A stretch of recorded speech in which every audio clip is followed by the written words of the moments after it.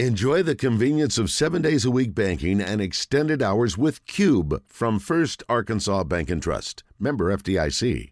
Back at the Fearless Friday kickoff luncheon, Neil Evans, the head coach of Harding Academy, joins us now.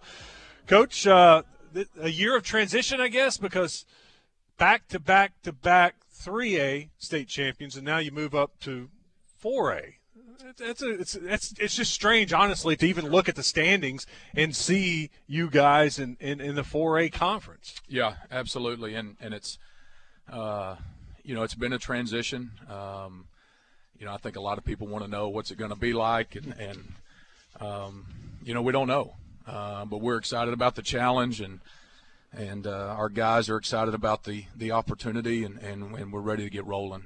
What's the feeling at the school? I've talked to some of the private schools and got their – but, I mean, are people upset, or you see it as a challenge, or, is it unfair? I don't think it's unfair. I'm probably in the minority camp there. I think, there were people I think that were a little bit initially upset.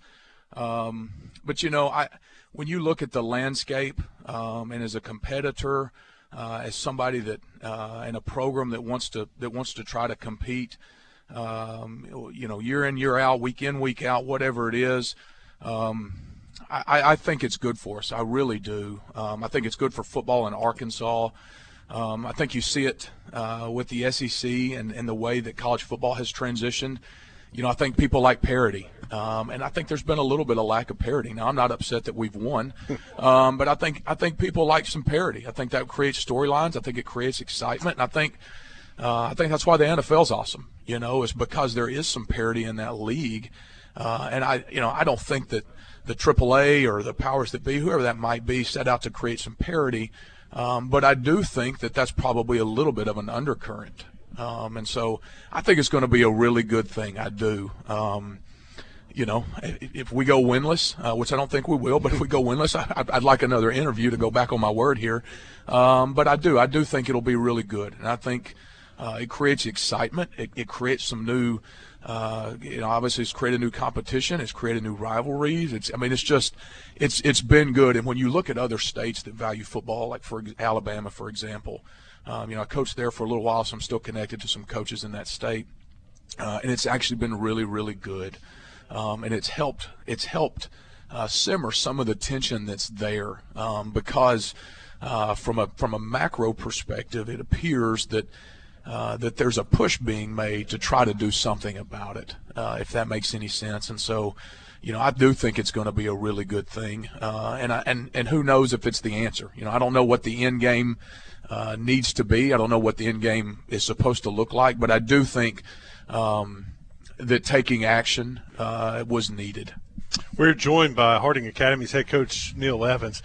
Coach, last year you won the state championship, and you had a quarterback that led the way, and a lot of people thought, that quarterback's going to be pretty good for you when you go to 4A, but you don't have Cade Smith anymore. That's right. So he has chosen to concentrate on baseball, and so he's got some unique opportunities in front of him. And so we wish him the best. We hate that we're not going to have him, but we get Owen Miller, who, at the time was potentially going to be the best backup quarterback in 4A, and just nobody was going to know it.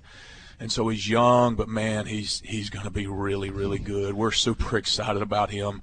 Our team loves him. He's everything you want in a quarterback. He's just young at the moment, but, man, his IQ's high. He has taken the reins already just in this week coming back from the dead week, and you can feel it. Man, he's a competitor. He can make all the throws. There's just times where you see that he's young, and so we've got a really, really good schedule on the front end, and so I really look for him to have to grow up really fast. So that's exciting. Well, with the transition classification-wise, how familiar are you with the teams you're going to be playing this year? Somewhat familiar, not a ton. We've played Heber Springs. We've played Bald Knob. Mountain View was going to be in the league, but they're not. We've played Riverview. So there is some familiarity, and certainly Stuttgart and Lone Oak being household names. I don't know the extent with which I'm familiar, but they certainly have captivated my attention. I bet they have. And so I think, I think as a coach, we lean towards making something more than perhaps it is, and maybe that's human nature, not just coaching. And so I think when we step back and you actually turn the tape on and you go, okay, but this is still football. This is not some game we don't know. But I think the biggest difference is you see a lot of depth. To where in 3A, the top end had good numbers, but even the middle of the pack to upper tier in 4A, man, it's just good numbers, and so, so many things don't seem to ebb and flow off of whether or not a guy gets injured as much. Certainly there are key players that people can't afford to lose, but it just seems like the riding of the wave of wins and losses and momentum doesn't hinge quite as much as you move up. What do you expect to have as far as numbers in fall camp? Yeah, so we'll have 52 on the roster, 10 through 12, and so that's the best numbers we've ever had. Yeah. It's outstanding, actually. We actually don't have enough lockers in our locker room, which what do you do with that? Not very many people have that problem. So what do you do? We go we go get new lockers. Okay. So that's good. And it's just money. So we're just trying to figure out how that works. But anyways, it's a great time to be a Harding County Wildcat. I mean, you can feel it. It hurt. Getting the Cade announcement. That stung. It stung me. It stung our players. But man, we got back to work the past 2 days, and you can we haven't moved on from him, but you can feel that our team still has a lot of belief and they know something special is happening. Mm-hmm. Did that just happen this week? You just got this news? Well, so I actually got it on Thursday of the first week of the dead week. I'm on vacation in Savannah, Georgia. Oh, and, nice. And so I get it. And so you know how it is I don't know if you know how it is, but coaches love to pout. And so I got to pout for 2 hours and feel sorry for myself on vacation. So that was all you gave yourself? Well, I think 2 days would have been we're on the air, air, aren't we? Yeah. I was able to drive all the way back from Savannah and not think about it any, which was great. I'm sure. Who kicked that out of you? My who wife was begging. Stop? She was like, "Hey, can we talk about that some more? I'd love to see you pout." Well, yeah, coaches' wives have a very special role. There's no doubt about that. Yeah. Oh, man. When you look at the change, the excitement you've talked about with the players, but how's that been in the community? Yeah, that's a great question. I think there is some excitement. What a question, Wes. How about that? So, it's first one this week, Coach. Yeah, I know it's low-hanging fruit. So, it's really been awesome. Harding Academy was 2A forever for the longest. I think 2007, 2008. They transitioned to 3A, right? And the world was proverbially coming to an end. And so there's people that were there for that transition that, kind of put their hand on my shoulder and say, hey, Coach, we've been here before. I do think there's excitement. You see a lot of household names. You had household names in 3A.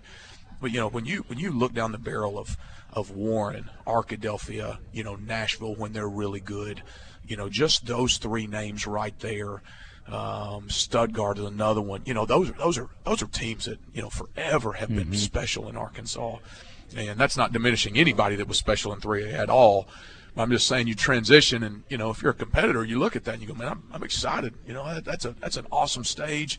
Those are great venues. I mean, that's the other thing that's exciting is you look at the landscape of the places, and now we get to go play. Those places have been good at football for a long time, and there's an expectation in the community and support there. We're talking to Neil Evans, if you're just tuning in, head coach at Harding Academy. Cade Smith, quarterback, has decided to become Cade Smith full-time pitcher. That's the downside for the football program. The upside is for the baseball team and then potentially for Coach Van Horn. Give us an idea what those guys are getting here after he's done. Yeah, so, obviously I'm not a baseball coach. I